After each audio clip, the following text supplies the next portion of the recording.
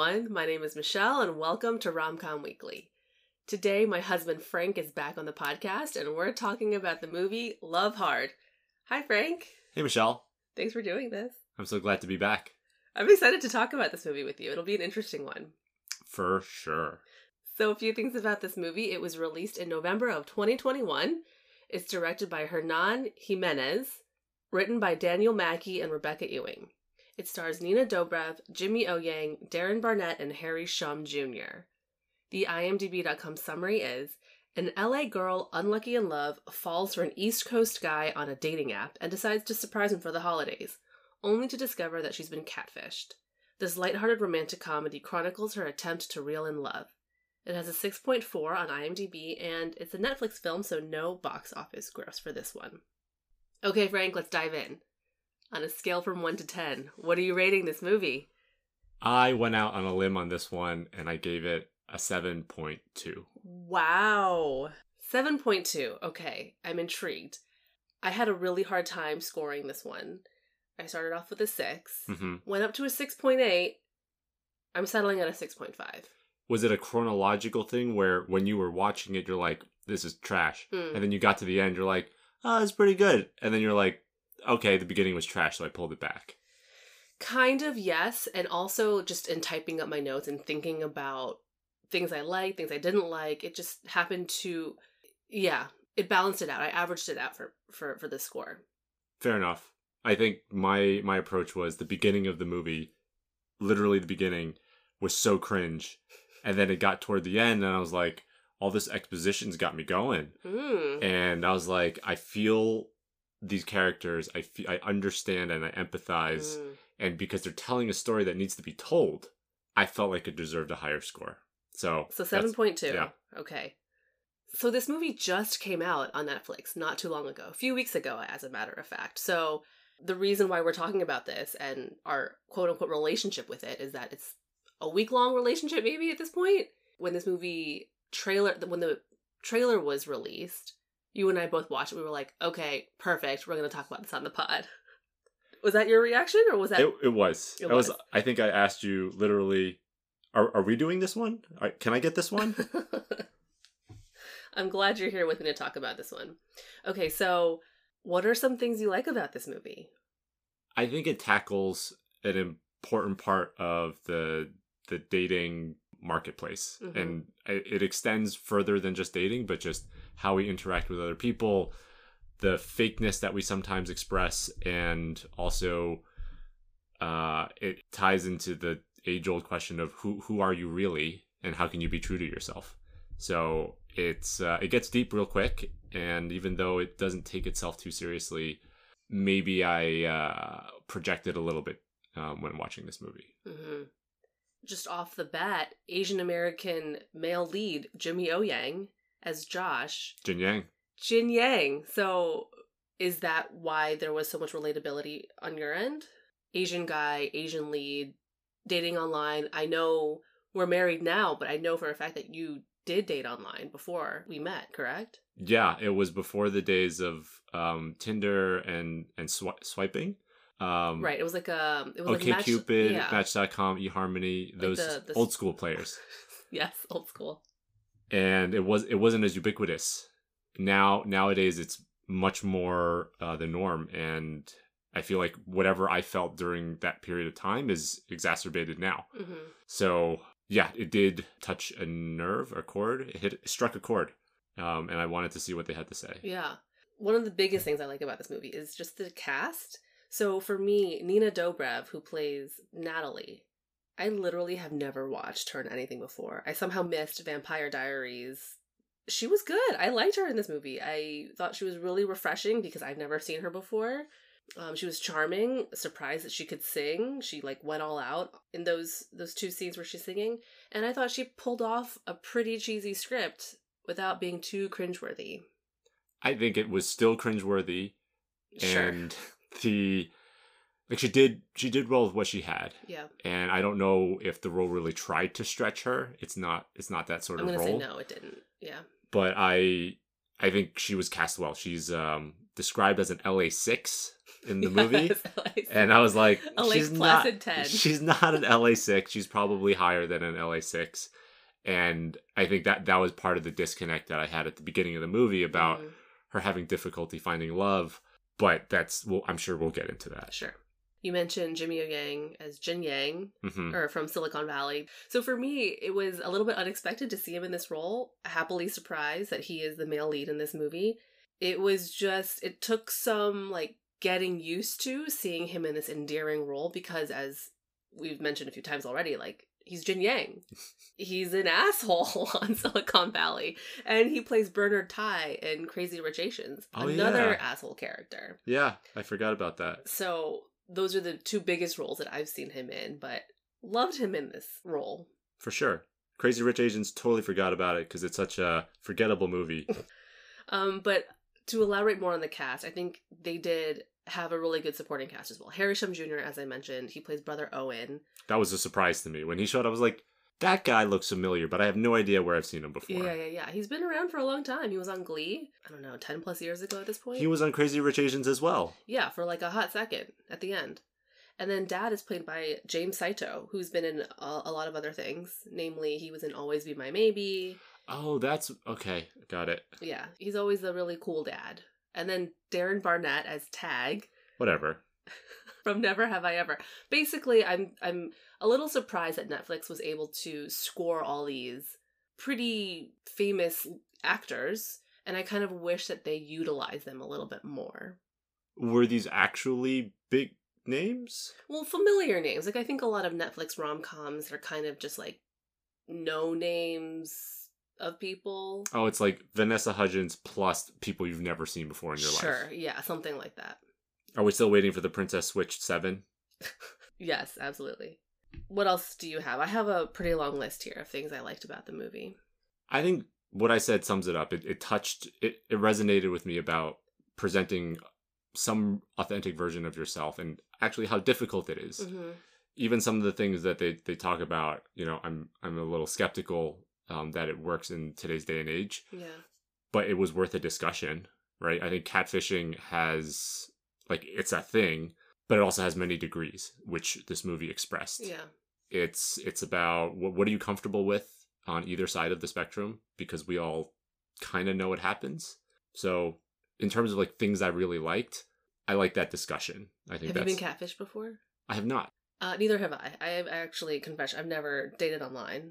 I just missed that boat entirely. So a lot of the things the characters probably felt in this movie, I've never had those feelings before, in this literal sense of being catfished online. However, I feel like the conversation and topic of catfishing, I think we're all on some level guilty of not being our true selves online. And in person, like, sure, for the first time you meet somebody, like, who are you? When I first met you, that was a very not real representation of who I was or am. Wasn't it?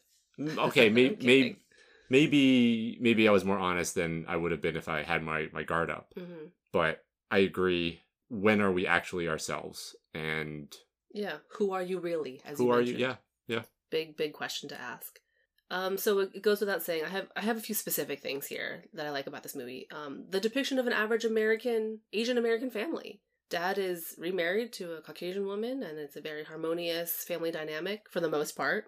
I love the normalization of it. There's no trying to show other by saying that, oh, he's Asian American. It's just like, oh, that's who he is.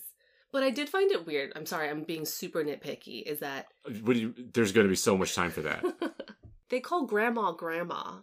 And I don't know why this, like, bothered me isn't the right word, but it just felt so unrealistic. You and I, we don't call our grandma. We call our grandma in the language that our grandparents were raised in. So I just noticed that when I was watching. They call her Grandma June. Well, also, this is a family that makes gingerbread houses for Christmas. Mm. And it sounded like Grandma had a British accent. The dad ran an outdoor goods store. They live in Lake Placid. They're probably a very Americanized version of an Asian American family. Yeah, and maybe they've been here for generations. That's a possibility too. But I just thought that was very notable, to me at least. Candle making. For the listeners out there who don't know me beyond this podcast, I actually own a candle business. So that was kind of unexpected / funny to see. And I've had a few friends text me like, Michelle, have you watched this movie yet? Michelle, you love this movie. So that was really kind of funny. It was really random, I thought, as a plot in the storyline, but I ultimately love it because Josh is given a whole backstory of why he wants to pursue this work. Ultimately, his dad is incredibly supportive, which I think is what Josh was so scared about, that his family would have thought that he was crazy. And I kind of had those thoughts too. Like, my parents are going to think I'm insane. They're going to not expect me to succeed or want me to succeed. They want me to go back to having a 9-to-5 job or whatever. But yeah, I'm very lucky that my parents and my family are incredibly supportive of my non-traditional career choice. Yeah, and I think the candle situation was interesting because when Natalie went downstairs to the basement, she didn't immediately exclaim, "Oh, this smells fantastic down here." Because as anyone who makes candles would know, the entire place smells like candles. You cannot hide from it. And if you ever try to make pumpkin spice candles, you definitely cannot run from that smell. Yeah, so it's a potent smell. But yeah, shameless plug, Ilha Candles. Check me out. ILHA candles.com. And then Christmas vibes, obviously. This movie is a Christmas holiday rom-com. Did you get any warm Christmassy vibes from this movie? I did. I think there was a good conversation in the car when Natalie and Tag were coming home from the restaurant. Mm-hmm. And Tag said all the reasons why he thinks, Christmas is a scam. And I know that there wasn't really any retort because they were on a date and Natalie didn't want to but you could see her face. Like, she is a person who celebrates Christmas, and the gingerbread making and the routines and the traditions with putting the star on the tree. Like, that was Owen's thing. Mm-hmm. This reinforces my point that this feels like a very Americanized family with very Americanized traditions about what the holidays mean, specifically Christmas. Mm-hmm. Yeah, I felt very warm and fuzzy watching it. Can't wait to decorate our own home and start playing Christmas music on repeat. Favorite character? I was thinking between the best friend in LA, Carrie. Shout out Carrie. And the guy at the airport who's also the Uber driver and the Lyft driver, and then does he have a third? I forget if he has. No, he works at the airport, so that's the main gig. Iraq. He's out of jail, apparently. He's out of jail. Shout out to the side characters that bring the comic relief. I love the music in this movie. I love the 80s throwbacks. Meatloaf's I Will Do Anything for Love, which is the song that Natalie karaoke's to. She listens to Simple Minds' Don't You Forget About Me when she's rock climbing. Like, that's her music to calm her down. And then obviously the Christmas classics really sets the tone for this movie. Well, is this now the time we talk about the music? Yeah. Because I loved what they did with Baby It's Cold Outside. Oh, you did? Okay. Tell me more. In the transition to that, I also want to say, like, this movie is extremely timely. Like, it is of these times that they approach the war on Christmas. Baby It's Cold Outside has been called out for being inappropriate and sleazy and predatory. Mm-hmm. All of these things have happened within the last couple of years, and there's a lot of other things about the gig economy and things like that. The gig economy, yes. Iraq, again. So this movie reflects all of those things. Mm-hmm. And it's almost, it's trying to hit the notes of this era. And I felt like they did a good job doing that. And the music was spot on. But that song, like, I didn't expect it to sound that good. Mm-hmm. I didn't expect it to be written that well. Mm-hmm. And it just came together. And I actually listened to the song. You heard me in the kitchen. Yeah. I was playing that song on YouTube. And I was like, it's a pretty good song in its new state. Yeah, props to Josh for coming up with the lyrics on the spot. I do think that they performed it really well. Again, I was really shocked that Nina Dobrev could sing and Jimmy O Yang could hold his own tune. These Hollywood people apparently have talent or something. Yeah, I do think it was really great that they brought that up. I think I'll save it for later. Yeah. I'm all over the place, but I'll throw something in there. Please. What I really liked was, at the end, Owen is a total jackass the entire movie, Mm. and he's a jackass to his brother. But at the very end, after Natalie says her thing at the party, they all go home, and Owen doesn't do anything snarky. He just straight up goes and tries to comfort him.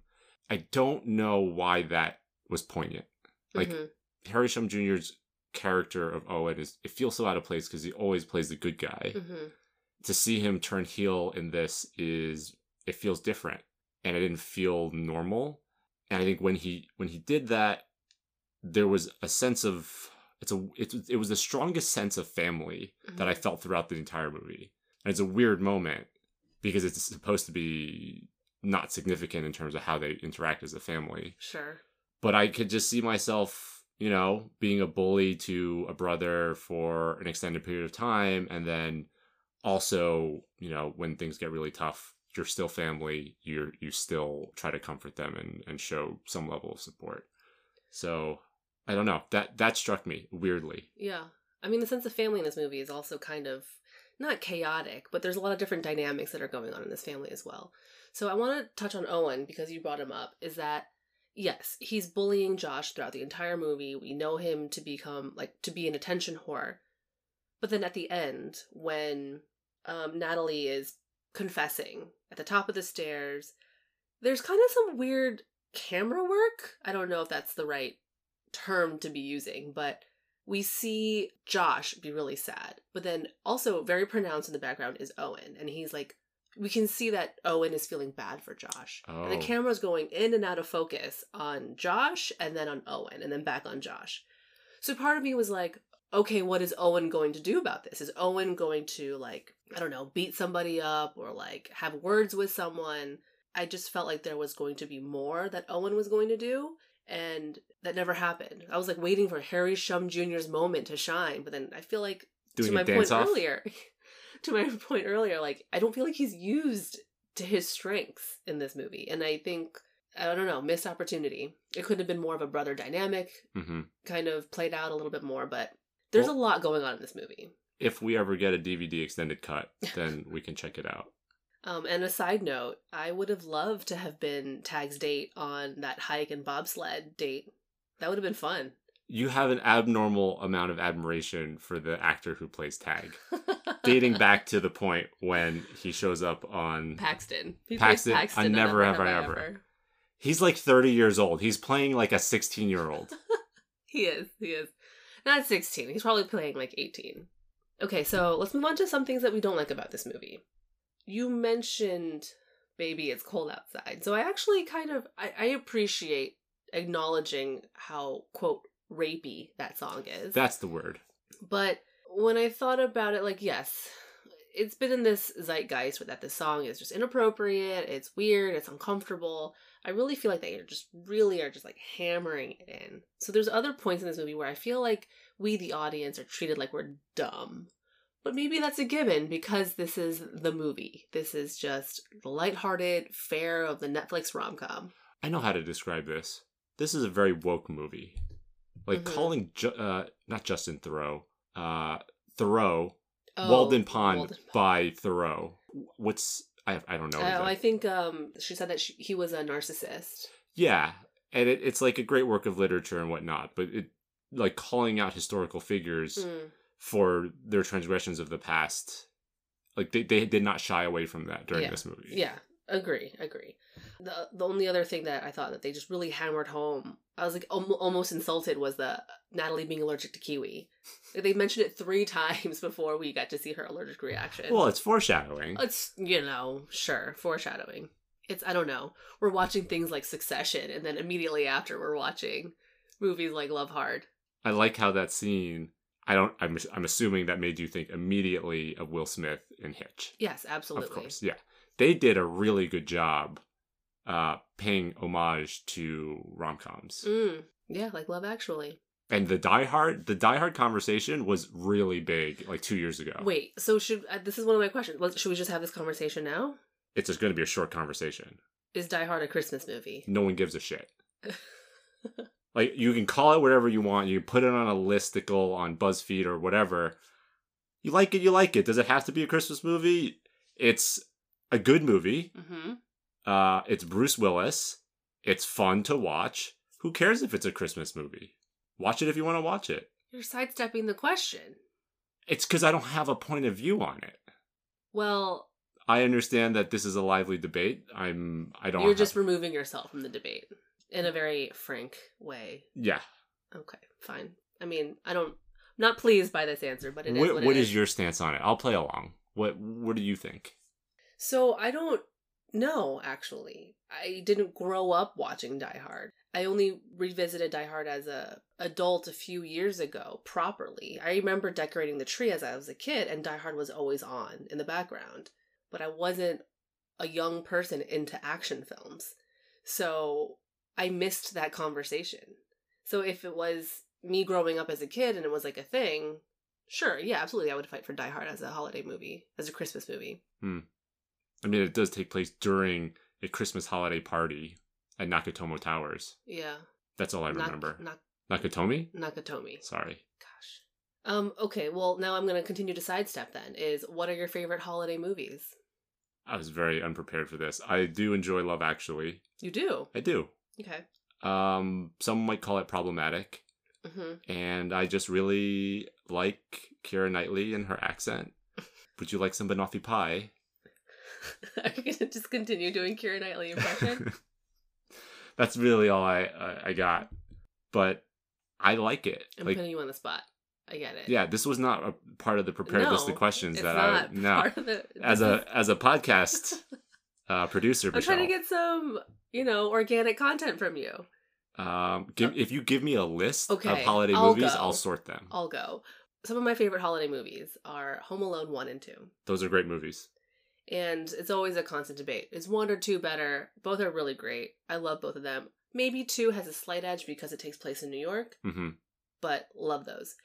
In terms of holiday rom-coms, I love While You Were Sleeping with Sandy B. Oh, that's a good movie too. I didn't realize it was a Christmas movie. And I just randomly really lean into all the Harry Potter movies during the holidays too. Those take place over the course of a school year. No, I understand. But if you ever notice, like on TV, they always hammer home Harry Potter marathons. And there's always, every movie, there's like Christmas in it. Anyway, let's go back to this movie. I mean, clearly, just so that our viewers know, there's an imbalance in the amount of festivities in this household. There's one person who leans into the holidays more. Yeah, get on my level, Frank. Getting there. So one other thing I don't like about this movie, and I've mentioned this on other episodes before, is that I don't really love it when rom-coms wink at other rom-coms.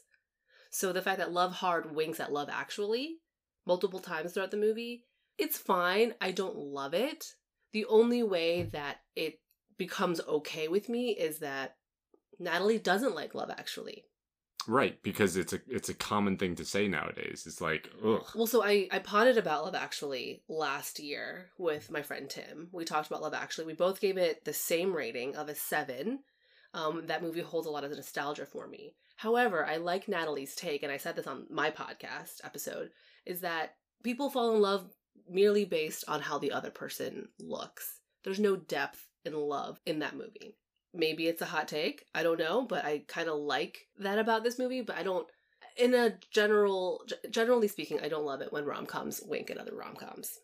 Let me escape into this movie. You don't need to make me come out of this and be like, this is so unrealistic. Oh my gosh, like love isn't like this. Like, I know that, but let me live in this reality for an hour and a half or 2 hours. That's fair. And I think there's different levels of filmmaking and romantic comedies. I think there are movies where they intend to transport you into the minds and the thinking of the characters. Mm-hmm. I don't think this movie was trying to do that. It would have been much more ambitious to do that, and I don't think this is the script for that sort of conversation. It's much more lighthearted. I think being referential and being aware of what it is made it more appropriate. Because if this was the level of acting, if this was the level of script writing for something that took itself too seriously, I don't think I would have liked it. That's fair. I think movies like this, they're lighthearted. You know that going in, so you kind of expect those winks and nods, perhaps. Yeah, different strokes for different folks. Yeah, and ultimately, I didn't hate it, but it's just something I don't generally like in my movies, in my rom-coms. And I mentioned this earlier, there's just a lot going on here. Nothing or nobody is really given a lot of depth. And again, maybe that's expected for this type of movie. Yeah, most of the characters are caricatures. Sure. Like the boss. Yes. And actually, I wanted to make a comment about the boss. Mm-hmm. The boss is actually the person who provides Natalie the insight of why her dating life went wrong. Right. Or was not successful. Yeah. And I didn't like the fact that such an out-of-touch asshole had to be the one to explain things to her. I 100% agree. I don't know what happened. Like, I wish that came from Carrie, the best friend, because that would have made a lot more sense. But Lee, I don't know why that was the decision made. Yeah. It felt disjointed. I mean, it made sense for him to fly there to, like, check up on her and all that stuff. So he's conveniently there. Sure. To meet at the bar and have, like, a conversation. But, yeah, I didn't like it. That he was both simultaneously very competent at understanding someone else's situation, but also an asshole. But maybe that's exactly what they wanted to portray, because there's a lot of sociopathic, successful people out there, and they exist. They're not incompetent. They're just not kind and good people. And that's who Lee is. Yeah. Okay, I'll take my comment back. I think maybe it was a very subtle, intentional move. I'll give them the benefit of the doubt. 7.3. Wow, 0.1 points for Lee. Because there's so much going on here, I like actually bulleted out a lot of plot lines / storylines that I think they tried to bite off more than they could chew. So we have Natalie trying to further her career by writing this article. And I totally forgot that Josh doesn't even know that she's there to write an article about him until at the end of the movie. When Lee comes and meets Owen, and Owen has confronts Josh about, like, you don't know this girl, she's just here using you for an article, which also reminded me of How to Lose a Guy in 10 Days. So there's that. I think there's just so much going on, we kind of forgot that was actually happening. We have all the catfishing, right? We have Josh catfishing Natalie and then Natalie catfishing Tag. We have the whole family dynamic, as I mentioned. Josh clearly knows that he's a disappointment, or feels that he's a disappointment to his family. And then he has this weird toxic relationship with his brother. And then we have this blossoming love between Josh and Natalie. There was a lot that was going on. I didn't feel like the family storyline was that incomplete because I didn't expect it to be fleshed out to begin with. So what I've noticed in holiday rom-coms, or at least the ones that I maybe emotionally resonate with, are the ones about family. Because I think that's what the holidays are for me. It's not necessarily about finding love, but it's mostly about being with the ones you love. So the reason why I love While You Were Sleeping is because, yes, she finds this love. Sandy B finds love in Bill Pullman's character, but she also finds love with family, which you probably don't remember. This is really interesting because I do not think of this movie as a holiday movie. I know we literally just talked about it 20 minutes ago, but at no point did I associate this movie with the holidays or Christmas, with the short exception of the gingerbread houses. And maybe that's why I didn't get this feel. Like, I didn't have expectations. Maybe I had lower expectations about the movie in general, but I definitely didn't have holiday movie expectations.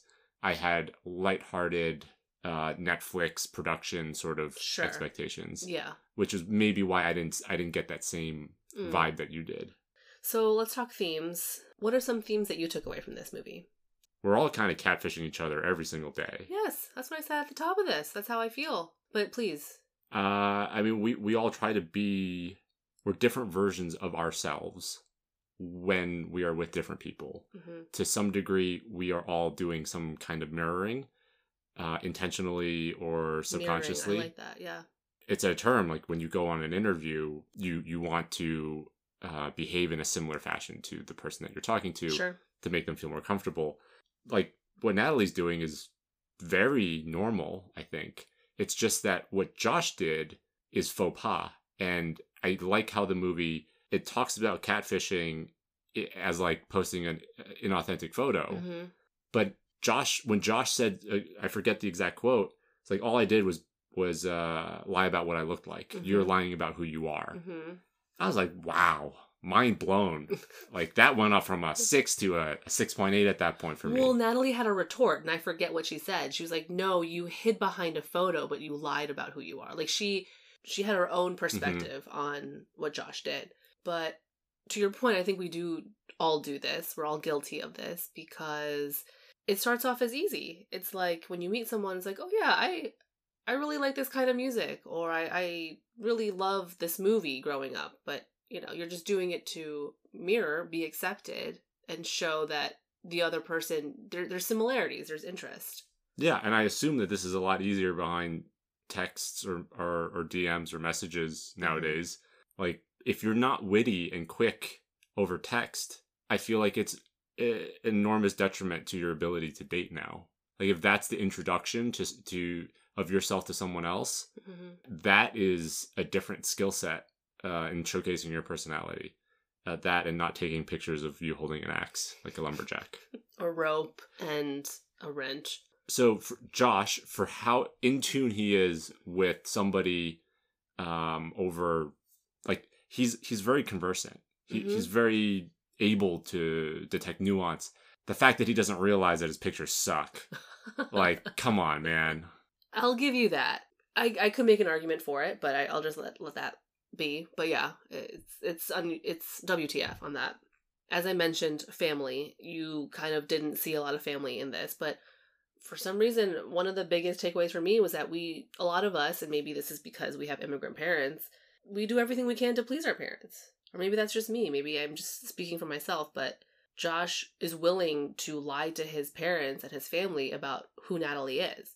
Because that's the whole point of why she stays, is he's like, did you see how happy my family was when they found out you were my girlfriend? Like, can we just keep this ruse up for another week or something until Christmas?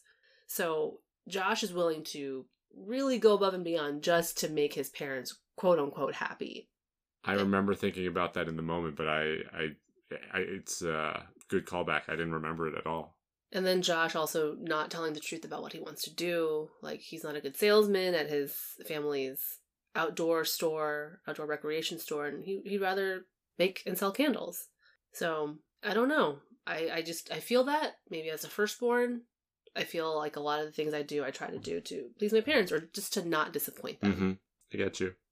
One other theme that was kind of a secondary theme was, I think, appropriate expectations, and maybe how social media and dating apps and basically everything that happens nowadays it just creates this distortion field of reality. And like, there was a book that was published by the data scientist at OkCupid, probably at this point 10 years ago, and it shows the distribution of matches, and they're disproportionately indexed toward a small group of people. Like, they're swiping, all the hot people are getting the swipes. Like, it's never been manifested that acutely in history of dating, I guess, until dating apps became a thing. So it creates a lot of unrealistic expectations. And like, Josh, the first person that he matched with was an LA 6 in LA. He's in Lake Placid. Like, what are you doing? What is the expectation there? You know? And maybe he's just lonely. He's just like, oh, the hot girl's willing to talk to me. I didn't see the harm in where this would go. But I still think it's about, like, what do you expect to get out of using this app? What do you expect in your relationships now? What do you expect in finding a partner and finding love? Because Nina Dobrik's character, Natalie, doesn't find love in LA. Because everybody sucks in LA from her point of view. And Lee's like, you just find the first thing that's wrong, and then you start ripping that apart. And I think that's true on both ends of the dating spectrum. Like, guys do it. Well, yeah, because there's always somebody else. Exactly. You're just a swipe away. It's that little dopamine hit. Yeah. You don't have to work through. And this is, we're a little bit removed from this process. But it's like, oh, I'll just go back to this thing. And it's easy to swipe. It's easy to text because there's no investment. But once you start seeing flaws it's like you have to accept the flaws. There's only so much you can hide behind when you're face to face with someone over a long period of time. Yeah. You saying all this and me never ever having had the online dating experience. I feel like I missed out on something in the sense of I don't identify, right? Like, thank God I didn't have to go through all that up and down heartbreak like Natalie does and like meeting all these shitty guys. But I feel like I lack some sort of empathy about all that what you just said. I mean, it might have been hard for you to empathize because you probably wouldn't have had the same experiences as I did. Mm-hmm. Statistically, Black women and Asian men have the lowest match rates. Yes. And like it's just not fact. Yeah, it's not Asian women. Right. And you Fair. are an Asian woman. Yes. An attractive one. Oh, thank you, honey. You're welcome. And so I don't think you would have felt the way that Josh felt. You might have gotten like a lot of you might have gotten a flood of DMs and you would have to like parse through the people that you wanted to meet and talk to. Yeah. And you would have gotten you probably would have picked the people that are the most attractive. Right. And then you would have met them and been like, "Yeah." Online dating seems so hard. It does. I mean, yes. I'm glad that I didn't go through it, even though I just said I missed out on it. You didn't miss anything. I didn't miss anything, but I just feel like the stories I would have had. This podcast would be even better if you had gone through it.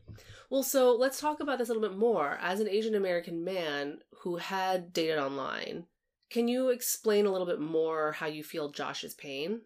The words that Natalie said about you're a good guy mm-hmm. and you just need to believe it, that rang very hollow for me. Like that was a touchy, like that's when someone tells you you're a nice guy and you're in the friend zone sort of thing. Mm-hmm. And well, let me just for context, the scene that we're talking about is in the car. They're looking at the photos of Josh's profile photos, and Josh is like, I don't know what kind of photos to post, and she's like, just show you're a good guy, and he's like, how do you show that? I was a Josh stan at that time. Is that the right way to use the word? I don't know. I think so. But like, what does that mean when you are not confident? That's what I mean. It's really hard to communicate who you are as a person online. And, you know, God gave us the faces that we have and the bodies that we have. There's only so much we could do with that. And the skin color that we have, right? So I do feel for the people who struggle in matching with other people online. They just want to be given a shot. And people like Josh just don't feel like anyone's giving them any attention. To the point where he's driven to, you know, Photoshop a very handsome guy. But I don't know. I'm so curious to like hear more about that emotional journey.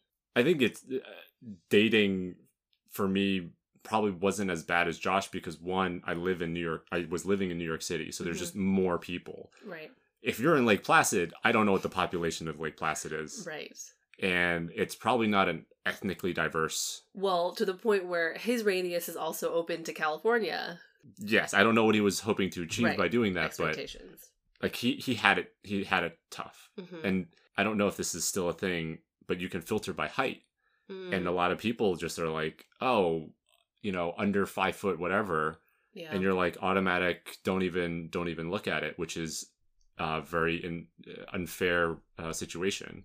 So the self-confidence thing, I identify with him. And I feel like a lot of the advice that Natalie was trying to give, it's like, sure, sounds good. Sounds good. Sounds short and sweet to put into a couple of lines in a movie. But there's a reason why there are entire industry, like you can pay people to make your profile. You can pay people to, like, there was a time in the early 2000s where pickup artists wasn't it a show on MTV or something? Self-confidence is a thing. And I mean, Hitch. Oh yeah. What do you call himself? A dating consultant or? Yeah, a consultant, I think. So I feel for Josh, and I'm sure he probably had it worse just because he was in Lake Placid, and this is also why I have very little empathy for Natalie at the beginning of the movie, because I can't empathize with the plight of someone who looks like Nina Dobrev. Right. I am sure that dating for her is hard as well because she is so incredibly attractive. Mm-hmm. But I don't know what that's like. Like, I don't know. Well, let me tell you, Frank. Michelle, please, go on. I'm kidding. Yeah, it's hard. No matter what end of the spectrum you are, in terms of finding love and who you are, it's just hard all around. Love hard. Oh, I get it now. It's not like love someone really hard. It's like love blank is hard. I don't know, they took out the is. Well, no. So I think what this movie, the title of this movie is, it's like Die Hard. Totally lost on me. Love Hard. And part of the trivia, it came to me as I was watching the movie, but then when I was reading the IMDb trivia, so quick fast forward, is that it's combined their two favorite movies. Love Actually is Josh's favorite holiday movie, and Die Hard is Natalie's favorite holiday movie, so they just combined Love Hard. Okay, it makes sense now. Maybe they should have called it Die Love Hard Actually. I don't know. That was terrible. There's people more professional at this. Yeah, that's not a good one. Do you have a favorite scene or a quote from this movie? It was actually something we already talked about. It's Mhm. when Josh calls out Natalie about her being fake. Mm. And like that was an aha moment for me. But in terms of actual quotes, nothing comes to mind right now.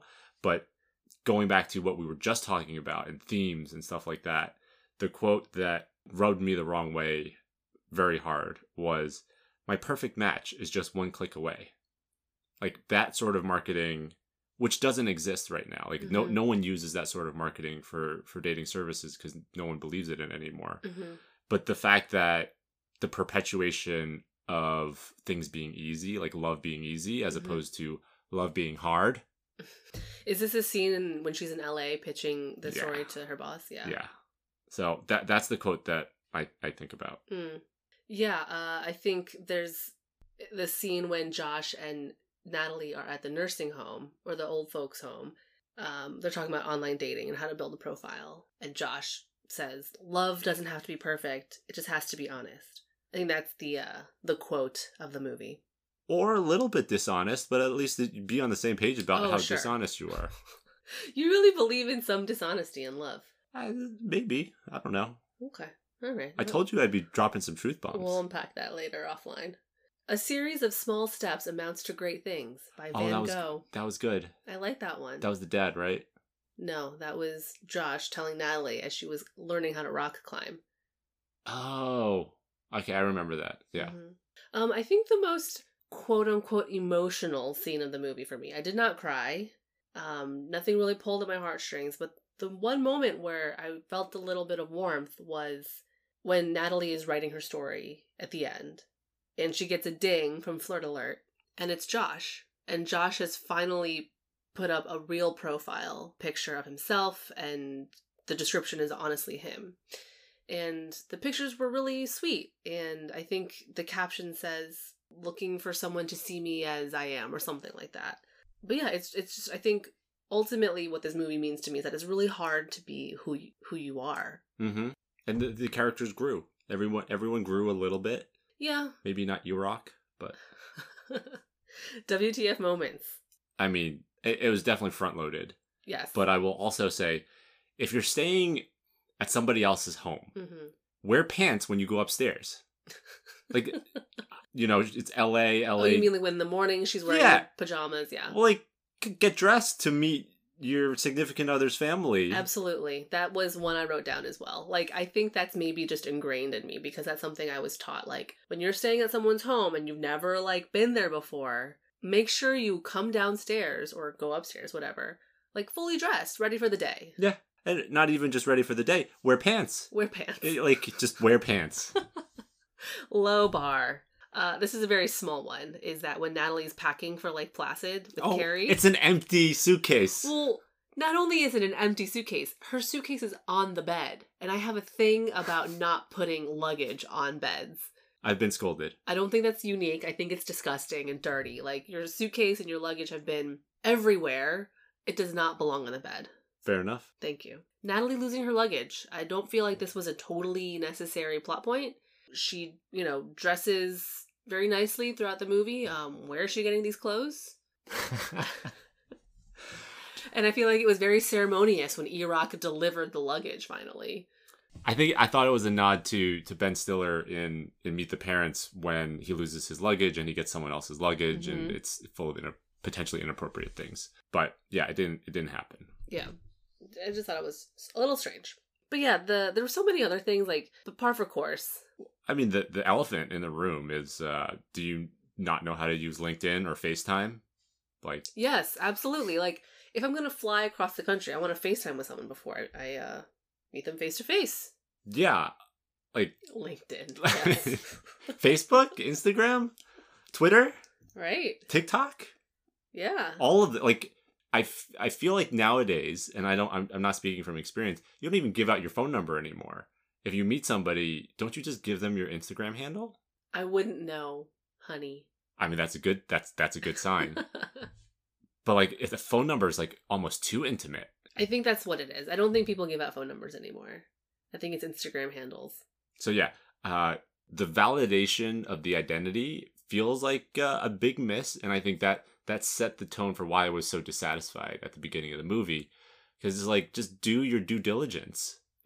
Make sure this is a real person. Your best friend already warned you about being catfished. So why wouldn't you take appropriate next steps?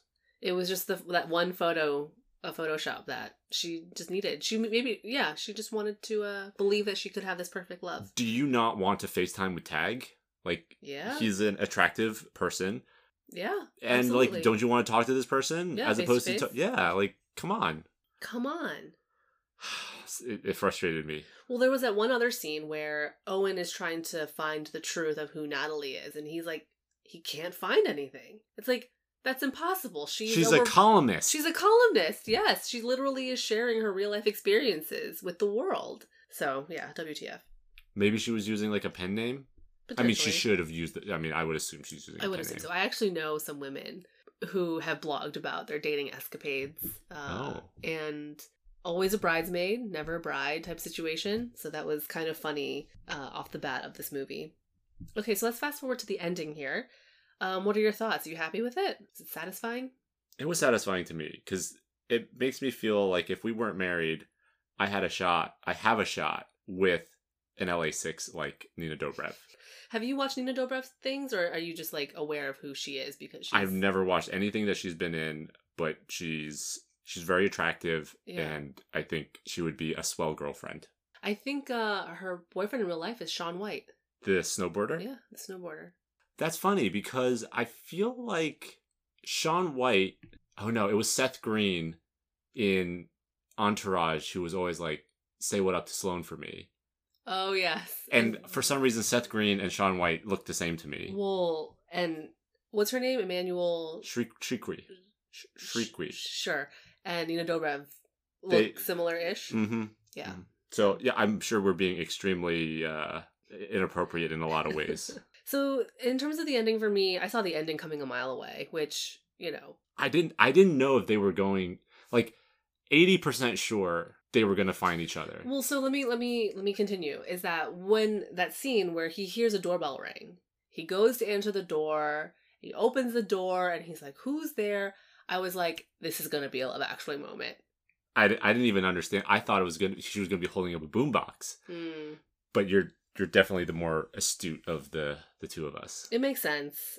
As I mentioned, I don't love it when there's winks and nods to other rom-coms, but it makes sense. It's on point for this movie. I like that Natalie's the one who makes a big gesture, and then Jin Yang or Josh writes Yippee-ki-yay on the back, and I thought that was also very appropriate. Just everything's teed up so well. And in past episodes, I've mentioned how I hate at the end when a woman will ask, what do we do now? Mm-hmm. Because I feel like it's a very helpless and powerless question to ask. I don't like it when that happens. But in this movie, Josh is the one. He literally asks, so what do we do now? Oh, I didn't... And then they kiss. Huh. But I was like, this was that moment. I was like, I think that moment was just for me.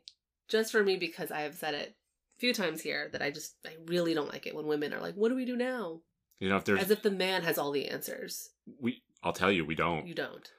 If there's any writers of romantic comedies who are listening to this, I would say reach out, and we'd love to have you on the pod. I liked it. Michelle would love to have you on the pod. Love it. I would love it. I just like the change of pace. So do these characters stay together? Josh and Natalie? So my question here was, what is the end game? Mm-hmm. I put it at 50-50. They've gone through some very trying, tough times, but it's still only been like, what, 3 days? Like, they've been with each other physically for 3 days. Ish. I don't know how many days. Maybe like less than a week. Yeah. They've spent a lot of time over the phone with each other.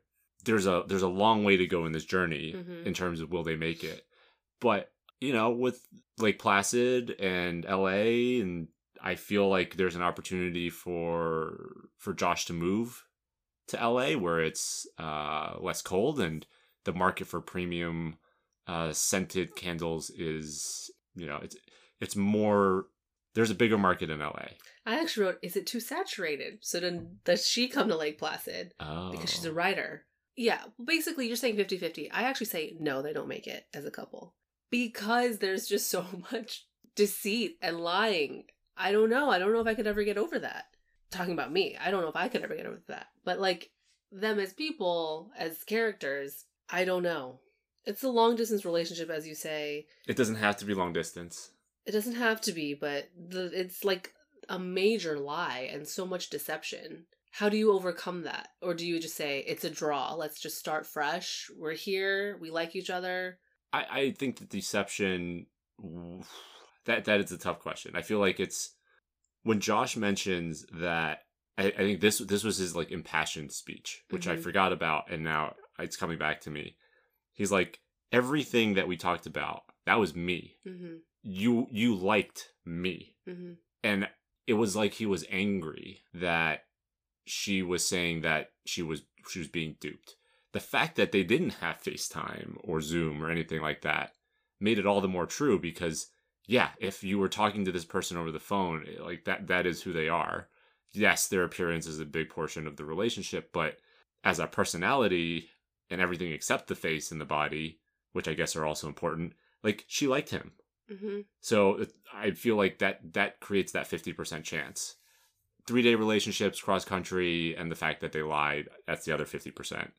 Okay, as I'm saying this out loud, maybe I'm not giving enough weight to all the other characteristics, but I feel like it's a hopeful story as the person who identifies with the Jin Yang side of the equation. You're right. It is hopeful in the sense that, you know, you could find your partner in someone very unexpected, or someone that you may have not thought of for yourself. And if you put yourself out there, you will likely to receive love the way where it's healthy.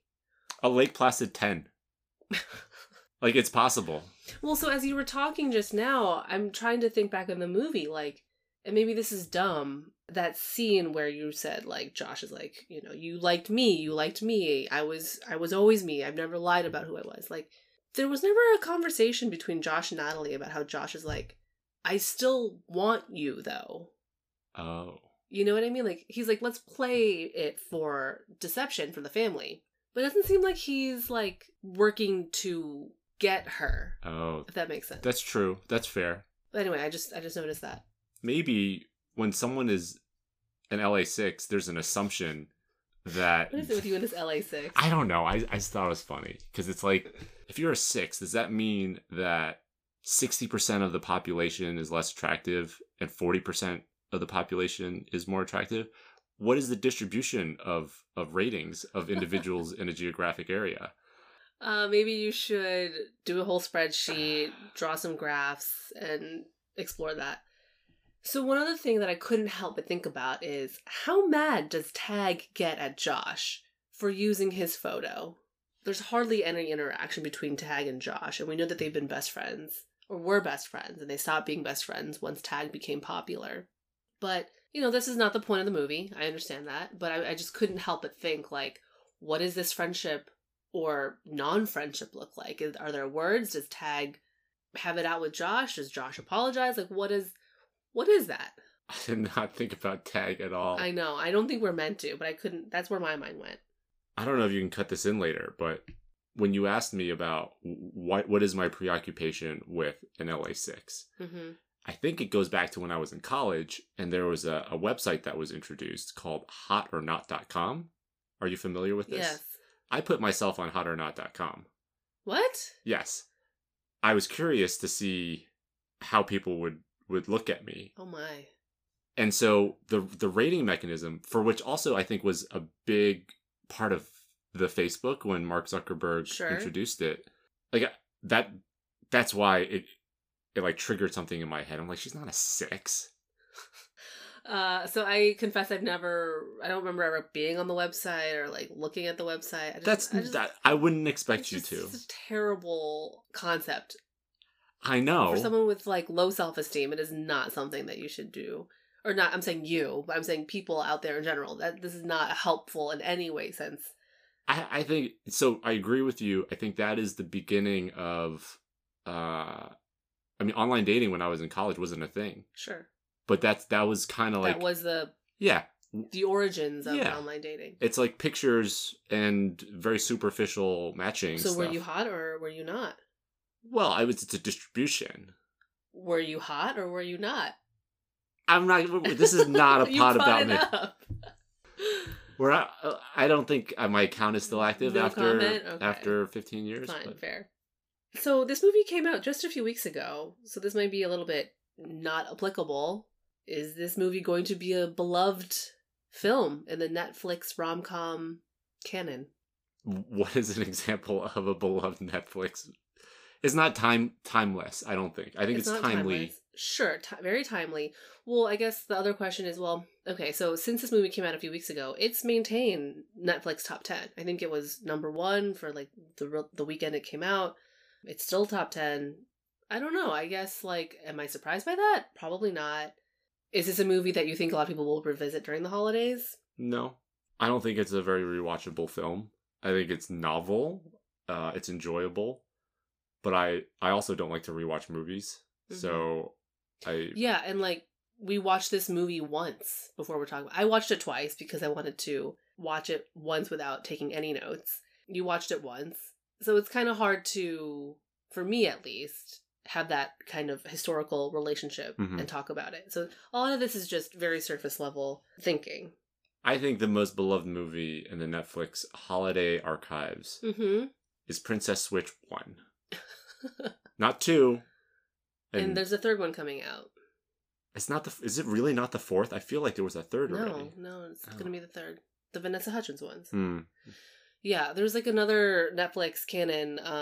It's the Christmas Prince, I think. Yeah, I think maybe just the star power of Nina Dobrev and Jimmy O Yang will continue to like let this movie be in the zeitgeist for the next month or two during and after the holidays. Not sure if this will go down as a holiday classic, as you mentioned, but I'm open to revisiting it in the future. I mean, right now, my IMDb rating of it stands as a 7.3. Yeah. Which is really high. It's very high. It's because it resonated with me, not because it's a good movie. Yeah. I think my score is also because it resonated with me in other ways. Mm-hmm. And I appreciate it. Okay, well this question that I usually ask is if this movie's aged well, and I think we've already talked about it. Just came out it was filmed last year, released this year, and as you mentioned, it's very woke and of the times. Also, when we say something is woke, I think some people might just characterize it as the way it should be. Sure. I'm shrugging. I don't really know. But is it like unwoke to use the word woke now? Yeah. Yeah, I don't know. We're just old. Okay, so I have a few trivia points here. It was filmed in Vancouver of last year. I don't know if you know who this actor is. Charles Melton. He was originally cast as Tag. He's another really handsome biracial man. He dropped out because of scheduling conflicts. Thus, Darren Barnett was cast. And then this is more of a personal trivia point. I don't know if anybody else out there will know this, but this is from me to you, Frank. Did Owen's wife, Chelsea, look familiar to you? Yes, but I have no idea where she's from. She's from Happy Endings. Was she the underage waitress? Yes! She's Dave's underage girlfriend turned underage waitress. Who he brought to prom or didn't bring to prom or something? Yes, he brought her to her. And then she slashed his tires? Yes. Wow, I'm very impressed that you remembered her. The actress's name is Michaela Hoover. For the people out there who have not watched Happy Endings, I highly recommend. Yeah, it's on what service? I think it's on Netflix and maybe Hulu or HBO. I feel like we've gone through the entire series 3 times since we've watched it. It's just on in the background whenever we can get it. It's a great, great show. Can't say more good things about it. Okay, I think that wraps it up. I mean, for a kind of silly, fluffy movie, I feel like I think we took away very different things, perhaps. But do you have any last thoughts or last things to add? No. I think the major things to call out are candles for the holiday season are really cool. So if you're hearing this and you haven't purchased gifts for your loved ones, please check out ilhacandles.com. That's ILHA candles.com. Yeah, and I'll say that if you, there's a section on the website you can select as a gift. You can send a gift. If you want to write me a message that you listened to this and that you're a listener to Romcom Weekly, I'll throw in a little free gift for you. If you've made it this far, I appreciate it. But yeah, my last takes is I thought it was ultimately really enjoyable. I like the unlikely, quote unquote, unlikely couple of Jimmy O Yang and Nina Dobrev. I personally love that Netflix is pumping out all these like subpar rom-coms, especially holiday rom-coms. It's, a certain part of me just loves watching these types of movies. Thanks, Frank. This was a fun little chat, and we'll chat again soon for sure. Thank you to all tuning in to another episode of Romcom Weekly.